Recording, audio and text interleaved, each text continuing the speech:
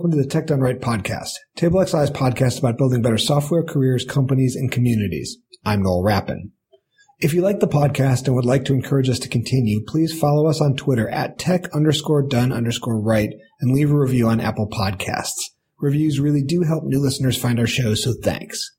You can also leave comments on our site, techdoneright.io, and we have a newsletter where you can find interesting stories, podcast news, and some mini essays from me. You can subscribe at techdoneright.io/newsletter.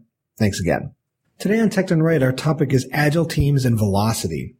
Velocity is supposed to be the one true measure of how an agile team is performing, but we're going to talk with Claire Piedelka and Doc Norton about the pitfalls of using velocity as the only measure of a team's health. In this conversation, all three of us get to climb up on our various soapboxes and talk about our least favorite agile anti-patterns. I hope you like it and find it interesting. And here we go with Doc and Claire. Doc, would you like to introduce yourself? Sure, thanks. So I'm Doc Norton, as you said. I am CEO of CTO2, a co-founder of that organization, and we do a lot of process and leadership coaching for companies that deliver software. As far as Agile and software development in general, I've got about 30 years in software development, and I stumbled into Agile in very late 1999 when XP Explained was published, and I read the book and realized that some of what they were doing was similar to what I was already doing, and the rest of the stuff just seemed like the smart stuff to do, and it's kind of gone from there. I had the experience of reading the original XP book and realizing that the things they were describing were like nothing that my software team was doing, and I wanted to do all of those things that they were talking about. And I wanted to stop doing the things that we were doing immediately. Yeah. And I made myself a huge pain in the neck at the place I was at. Claire, would you like to introduce yourself? Sure. I'm Claire Piedelka. I am currently a project manager at TableXI. I've been a project manager for about the past 10 years. I've worked at large enterprises, but also smaller startups. Most of my career has been so far in education and in content development. And now at TableXI, I'm managing a whole variety of products and projects. And working at TableXI is actually my first official time doing Agile development. I've always mixed in a bit of Agile, I think by instinct, but this is the first time doing a more official version of Agile project management. So as you guys have probably guessed from the introductions, we're talking about Agile teams today, and specifically we're talking about metrics for Agile teams. Doc is currently writing a book on LeanPub, self-publishing a book called Escape Velocity, which is about metrics for Agile teams. Somewhat coincidentally, I also have a book on LeanPub called Trust-Driven Development, which covers somewhat overlapping ground. So I think we'll have some stuff to talk about. So, Doc, do you want to talk about what Agile teams are trying to do and what problems that you are identifying and trying to solve in the Escape Velocity book? Yeah, certainly. So the book is an extension of a talk that I've been giving for a while, and this all comes from, I've been either as an on-staff individual or, much more recently in the last decade as a consultant helping companies, get better at Agile delivery. And one of the things I see over and over again is teams that velocity is a key metric that they're using. And in the beginning, it seemed to me like, oh, this is pretty good. It's very helpful. We can do math and interesting things with it. And the more that I, paid attention and learned, the more I began to realize that this metric's actually not very helpful. And, the reality of it is for a high-functioning Agile team, velocity is a helpful metric.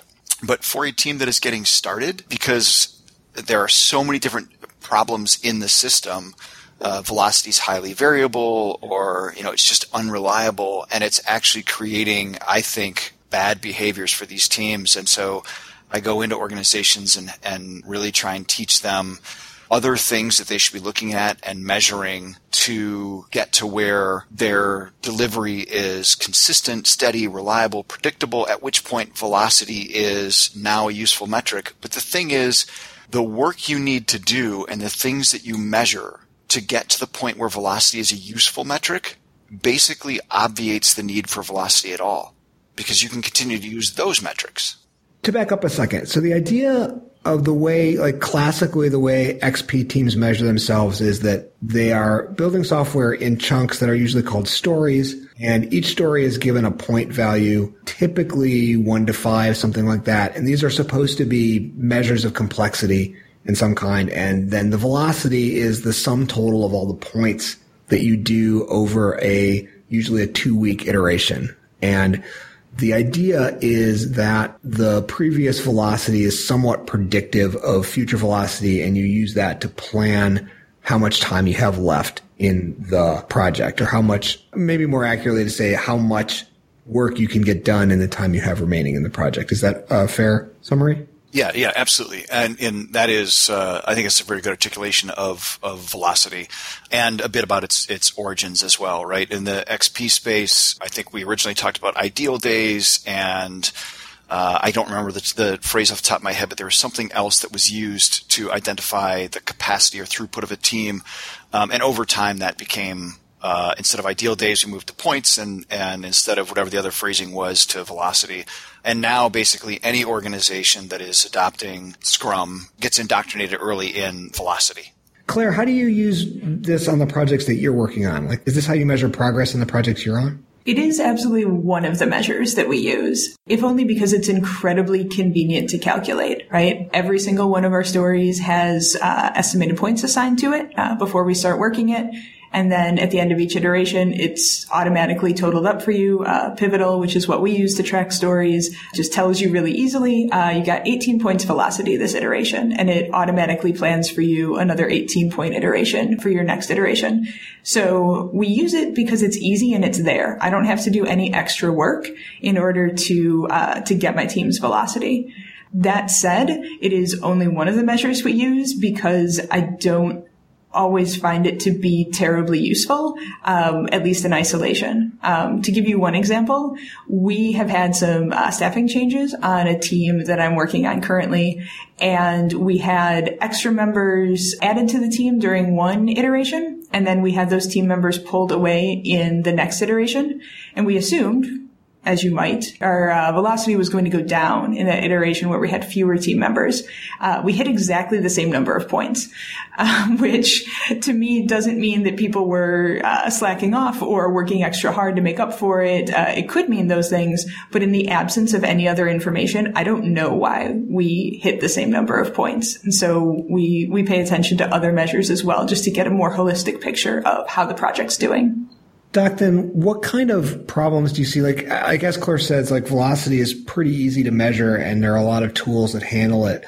What are some of the problems when a team starts to rely on velocity as the one true measure of team performance? Right. So I think there's a number of things that can happen. Velocity itself, is a very simple metric. It is easy to calculate. The challenge becomes, especially on teams that are early in their agile adoption, there's a bunch of things that are happening on the team, right?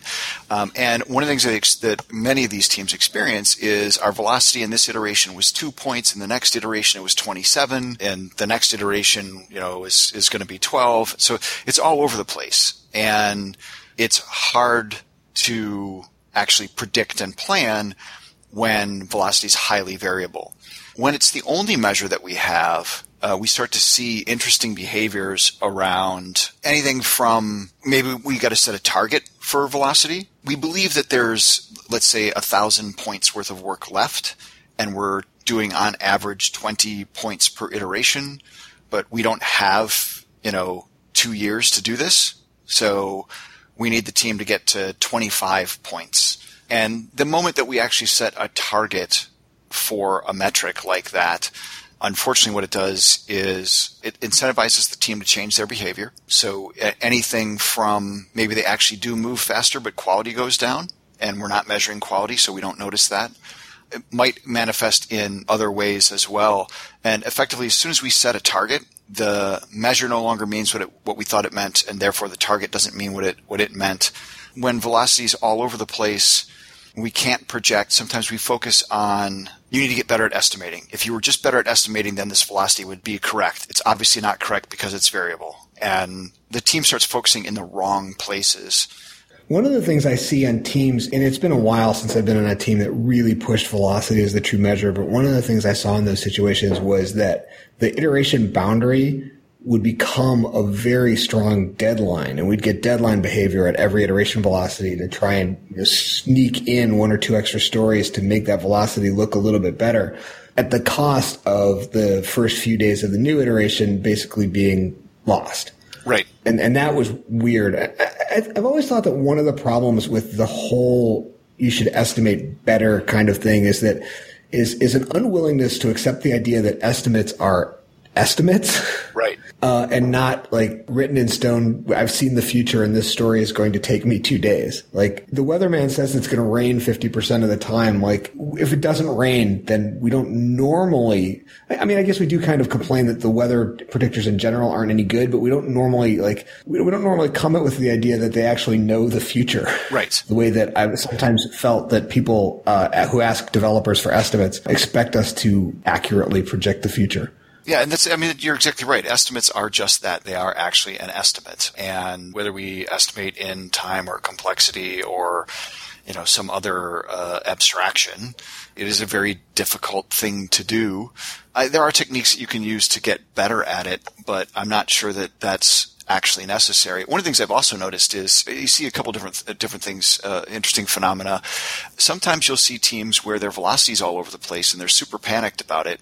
And if you sit down and look at it, you can see that, oh, that's interesting, because while your estimates are resulting in this wild variability, as soon as we take all the points off the cards, it turns out that on average, you deliver 20 cards per iteration with, a standard deviation of like 0.7. So what's the problem here?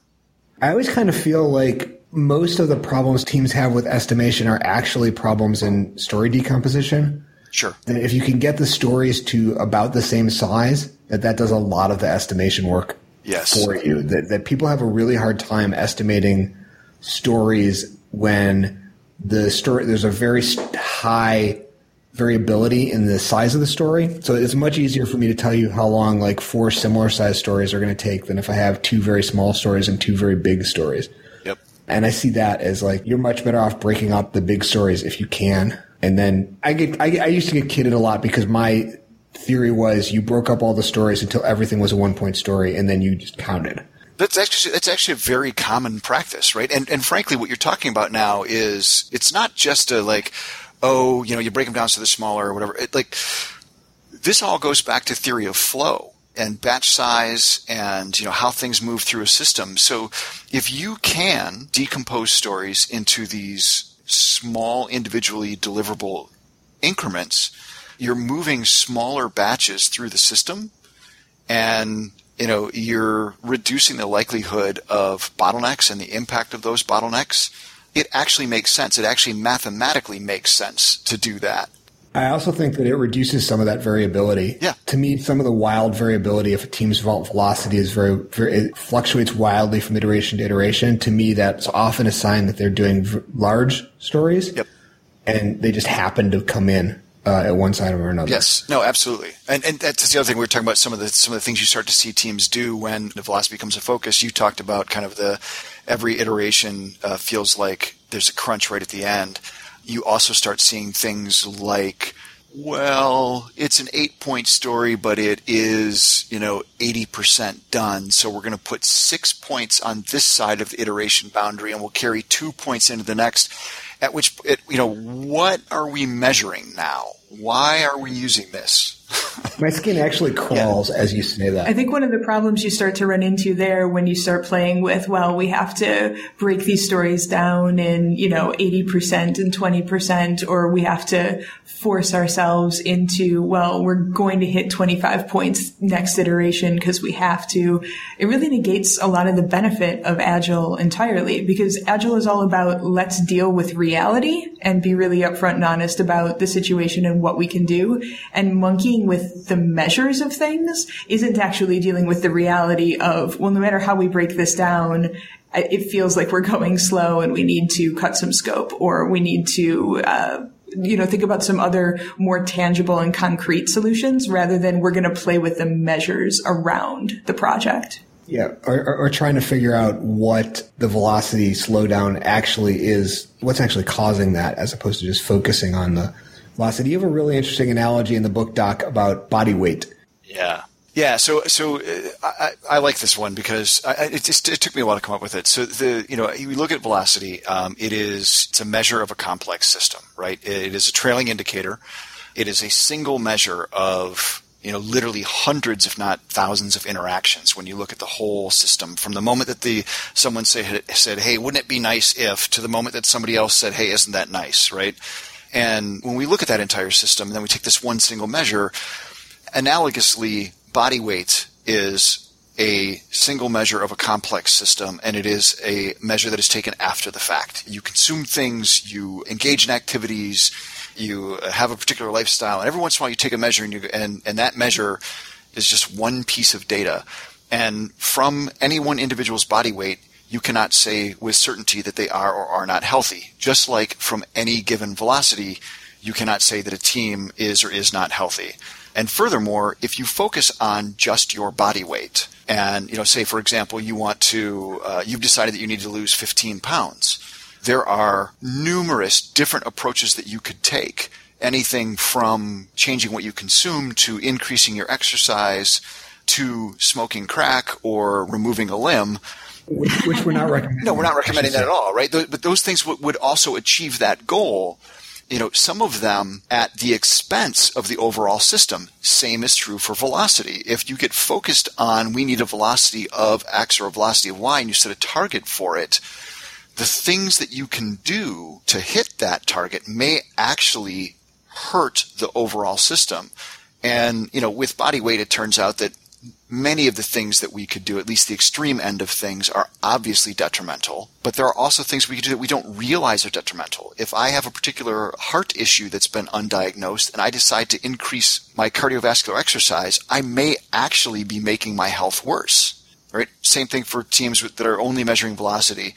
You may be engaged in behavior that improves the velocity but actually makes it worse for the team overall, makes it worse for quality delivery, etc. So it's an insufficient measure. Claire, a while back you said the velocity was only one of the things you look at when you're assessing your team's health, your project's health. What are some of the other things that you look at? So we use a delivery dashboard at TableXI that measures a bunch of different factors on the project. Some of them are the typical project management ones, looking at the budget, looking at sort of our overall timeline and velocity. We also pay attention to issues and risks, issues that have been triggered and how risks have been mitigated. We want to keep a close eye on those because I think having a little bit more of a qualitative understanding of what some of the problems that we can foresee and what we're doing about those help us understand what the project is going to look like in the future. We also take a look at what we call team temperature and client temperature. So really quick measurement, 1 to 10, how is the client feeling about the project and how is the team feeling about the project? And they can add more color if they want, but it's just kind of a quick weekly or biweekly survey of how everybody's feeling. And if we start to see that dip below the 7 or so mark, we know that there are people feeling unhappy or unsatisfied on the project. And so we want to look into that as, again, a little bit more of a qualitative measure of how the project is doing. In the part of the book, Doc, where you talk about what to measure instead of velocity, you talk about some of those things. You talk about measuring team temperature in a way, and you also talk about having like a somewhat richer look at the team's workflow. Can you talk about that for a second? Yeah, sure. The team temperature, I think, is fantastic. And just as a kind of a quick note here, in the organizations where we have done this, where we've actually measured what I refer to as Team Joy, we have seen fairly consistently, not all of the time, but we have seen fairly consistently that Team Joy is actually a bit of a leading indicator compared to the rest of the metrics. What I mean by that is you will oftentimes see the temperature or joy measure dip an iteration or two before you start to see other measures move in a non-favorable direction. So it's something that, like, when that happens, as Claire had indicated, it's a good time to have a discussion. Right? Other measurements that I really encourage teams to look at actually a lot of them come more from a lean kind of background, but they are absolutely applicable to, what we're doing on agile teams. In fact, those are, fundamentally very, very similar endeavors, right? So, cycle time and lead time. Your lead time in general is the amount of time that elapses between, again, my kind of vernacular, my phrasing for it is from the moment that someone says, hey, wouldn't it be nice if, to the moment someone says, hey, ain't that nice? Now, in some organizations, it might be a little bit shorter than that. It might be the lead time is from the moment that an idea hits the backlog to the moment that it is ready for deployment. Just depends on how teams measure it. But it's basically that entire length of time. Inside of that, you have various activities, development, test, right? These two things may be blended together. They may not be. And cycle time is basically the amount of time it takes to move through any one of those given stages or a combination of those stages. And when you take these measures and look at them together, you can, start to get a better sense of the system.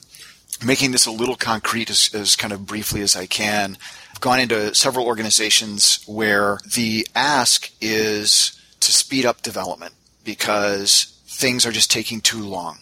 And when we start measuring lead time and we start measuring various cycle times, often, one of the things that we'll discover is the lead time is 40 days.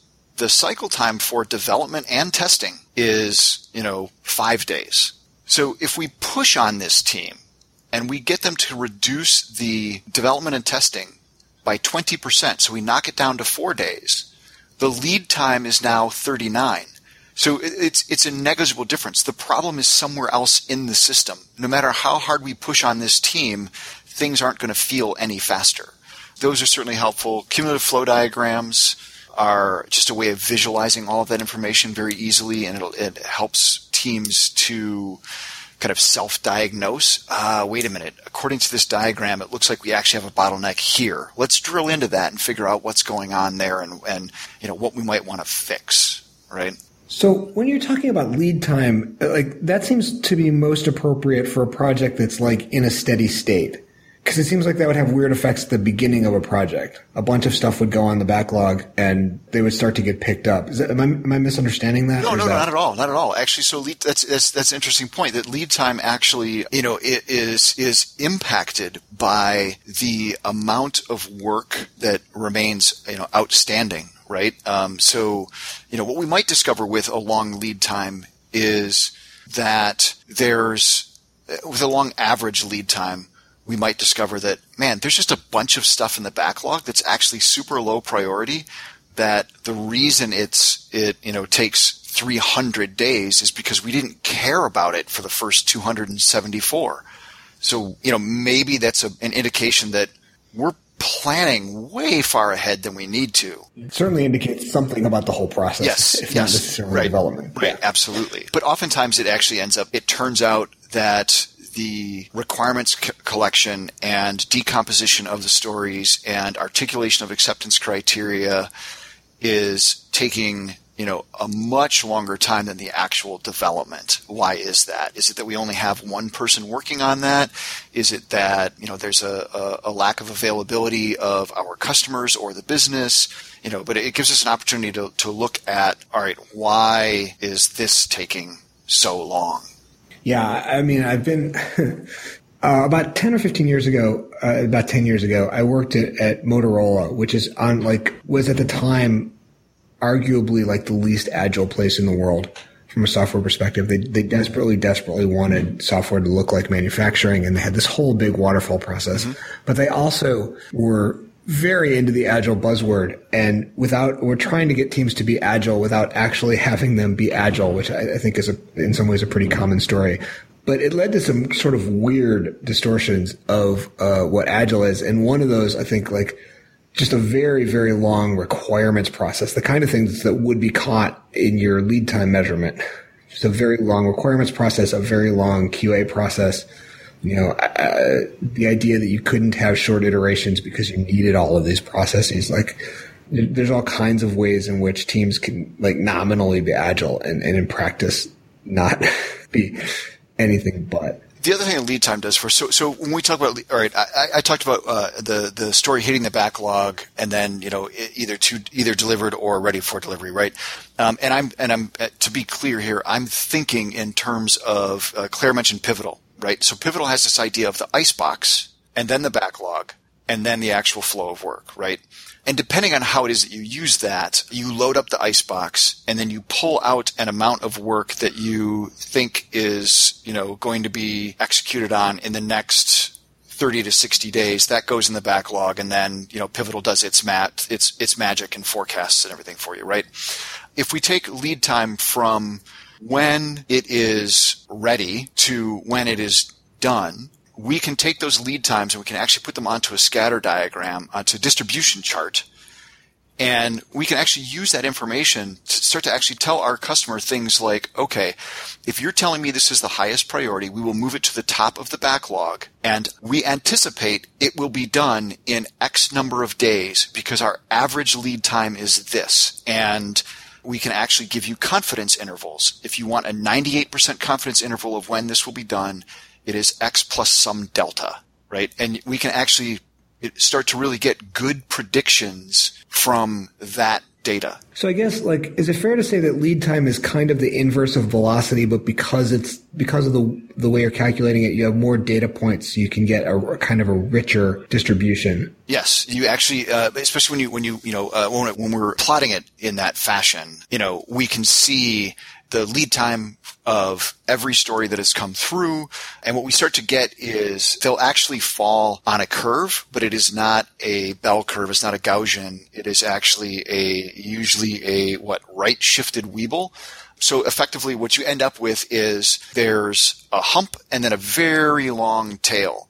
The reason being, there is some amount of time within which you could not complete anything in the backlog. Right? So your commute home, right? On that commute, let's say on average it's 20 minutes. It's possible on some days for it to be 17 minutes. On a really good day, it might be 15, but it's never going to be 2, right? You can never get home from work in 2 minutes if your normal is 20. However, it is possible for the commute home to take 3 hours. So we end up with this curve that's shifted, right? And we can actually figure out confidence intervals using this curve. So I can tell you, within 40% confidence, it's going to be done in a week. But if you want a 98% confidence interval, because we've got stuff that sits way out there on the tail, 98% confidence interval tells me this could be a month and a half from now. And we've got math to actually prove every number that we're saying. Velocity ends up compressing and averaging stuff too much. Another thing that I really like about lead time and cycle time is that it's based in something concrete, which are actual days. Points, as we talked about before, are just slippery. But days are days. And we know that all sorts of things can fall into influencing how many days an individual story might take. But once you have that aggregate of data to look at, it becomes a lot more, something I can speak to with much more confidence than points velocities. Yeah, I think another place where a lot of managerial interference in this process goes wrong is not looking at stories and estimates in aggregate to use points. You can say things about a group of 1-point stories in aggregate that you can't necessarily say about any individual 1-point story, which might be the one that we just blew up because something unanticipated happened. Any number of things can happen, right? Yeah. No, I agree with that. I think that a lot of times it is part of the challenge that happens on teams is because the information is available to us and we only know so much, we start looking at each individual story and evaluating, what happened here. So the team said it was going to be 3 points, but it took twice as long as we expected. This must not have been a 3-point story. And, there's all kinds of challenges there. One, effort and duration are correlated, but they're not equivalent. So that's a challenge in and of itself. And we're estimating complexity. We might have actually been entirely correct that was the complexity. It just happened to take us longer to solve it. My analogy there is Sudoku games. If you open a book of Sudoku games, it's usually broken down into easy, medium, and difficult. If you know that your average for an easy puzzle is 8 minutes, a medium puzzle is 12 minutes, and a difficult puzzle is 16, and you pick up an easy puzzle and you complete it in 20 minutes, does that now mean that it was a difficult puzzle in terms of complexity?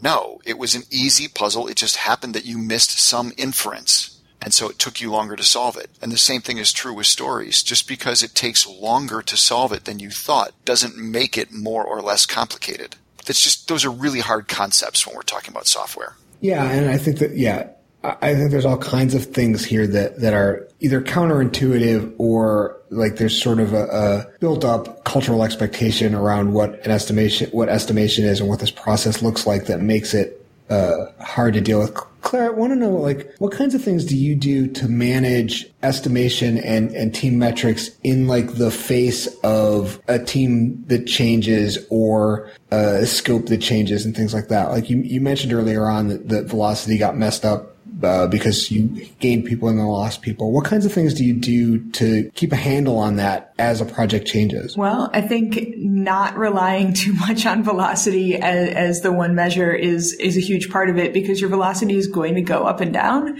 We do, like most Agile teams do, lots and lots of check-ins. We have our stands and regular iteration meetings, and it's a lot more about understanding really deeply the work that the designers and developers are doing at any given moment, how they're feeling about it. I think there are a lot of times when you're not technically putting a lot of points on the board, but a lot of work is still happening. A lot of progress is being made, and you're not going to know that unless you're talking to your teams on a regular basis. So it's just a lot of conversation around, well, we're getting all of these foundational pieces built, but we can't actually check off any stories yet, so we're not getting the points. Or even if you are racking up a bunch of points, understanding that there are like some missing pieces to the puzzle that aren't coming together yet, whether that's design's been delayed or we're waiting on client approvals. You mentioned briefly the cumulative flow diagrams, and that's something that I haven't specifically used before, but now that I've read a little bit more about them, thanks to you, I'm going to start using, because I think there are places that are parts of the process that are illuminated through that kind of diagram that you don't always see in another chart. You might hear it from the teams if you're having good conversations, you're really talking to your people, but also being able to look at a diagram and saying, oh, well, we've been waiting on acceptance testing for all of these stories for 2 weeks, and that's why our velocity looks slow. That's why it feels like we're not making progress, because we're not actually checking things off the list.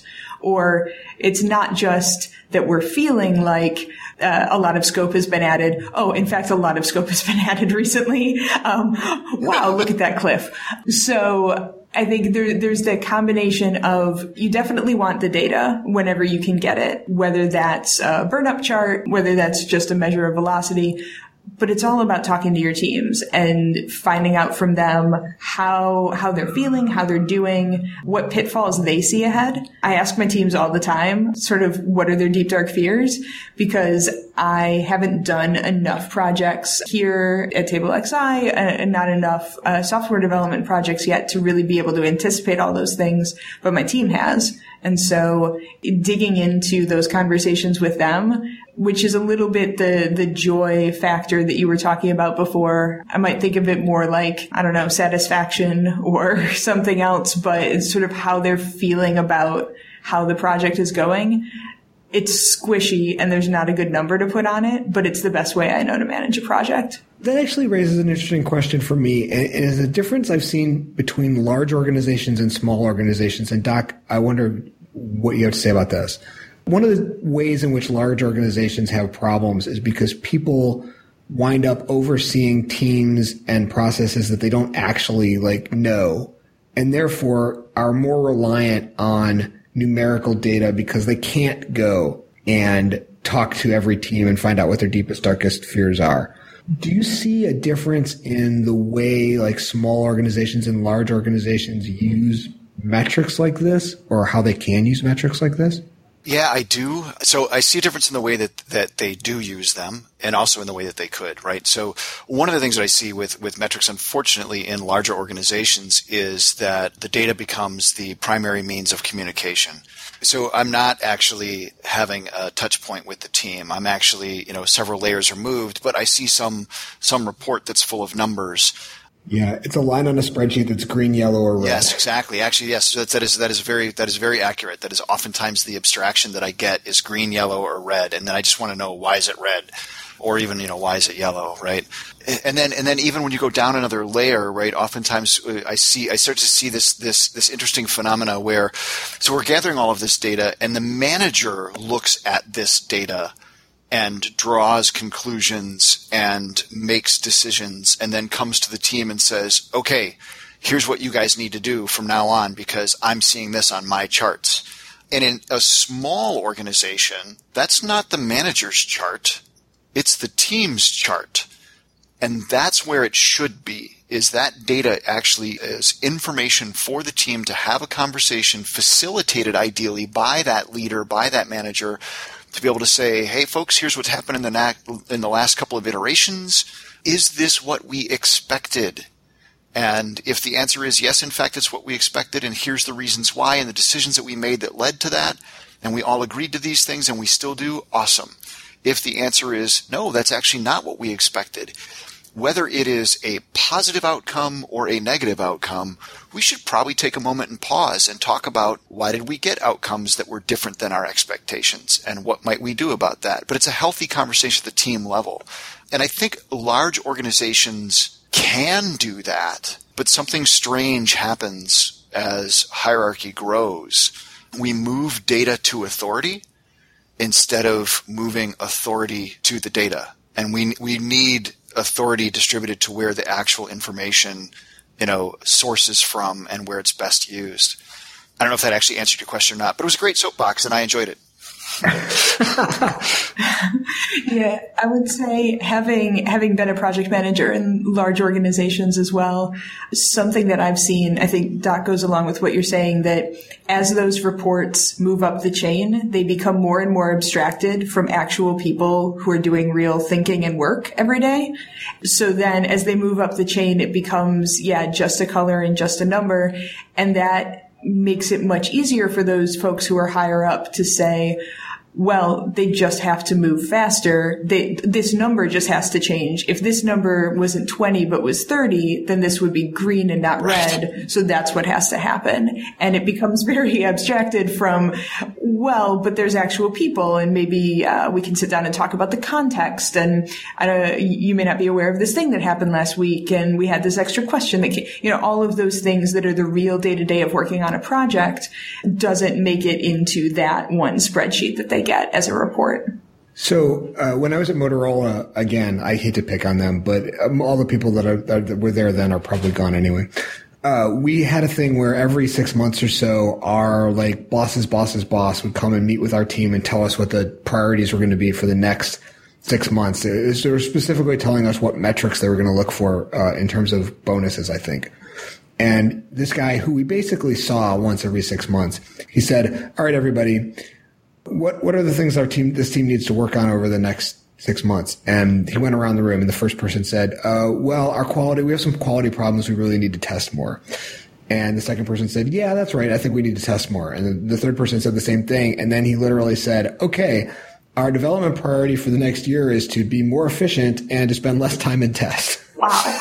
Because that's the number he wanted raised. They were very, very metrics driven, but they chose really, really odd metrics and put a lot of weight on them. And as you say in the book, when you put a lot of weight on a specific metric, it stops measuring what it's supposed to measure, and it becomes a target in and of itself. And definitely saw that happen. I mean, I've seen that happen in other ways at small organizations, but I've definitely seen that happen at big organizations. Yeah. What you're referring to there, by the way, in terms of the placing, setting targets for a measure is Goodhart's law. So it's not just in my opinion or in my experience, this is what happens. It's actually in economics and in society as a whole when. It's a super robust social science finding. I was really glad you named it because I couldn't for the life of me remember the name of it. And it's super hard to Google. But it also comes up in education a ton because education is a classic. You get to measure, you pick what you're measuring on the test, and then you're only measuring the outcomes of the test and not anything. Yeah. And that's essentially what you're saying here. Once you decide what your metric is, you'll get the metric, but whether you get the thing that the metric is supposed to measure is a whole other question. Yep. One of the things I was really happy that you put in, because it's something I haven't seen a ton of, but it's a particular pet peeve of mine, is when people want to break down team velocity to the individual level, right, which I think is completely toxic and like just has horrible, horrible side effects. Did you want to talk about that for a second? Yeah. I'll give you another soapbox. Absolutely.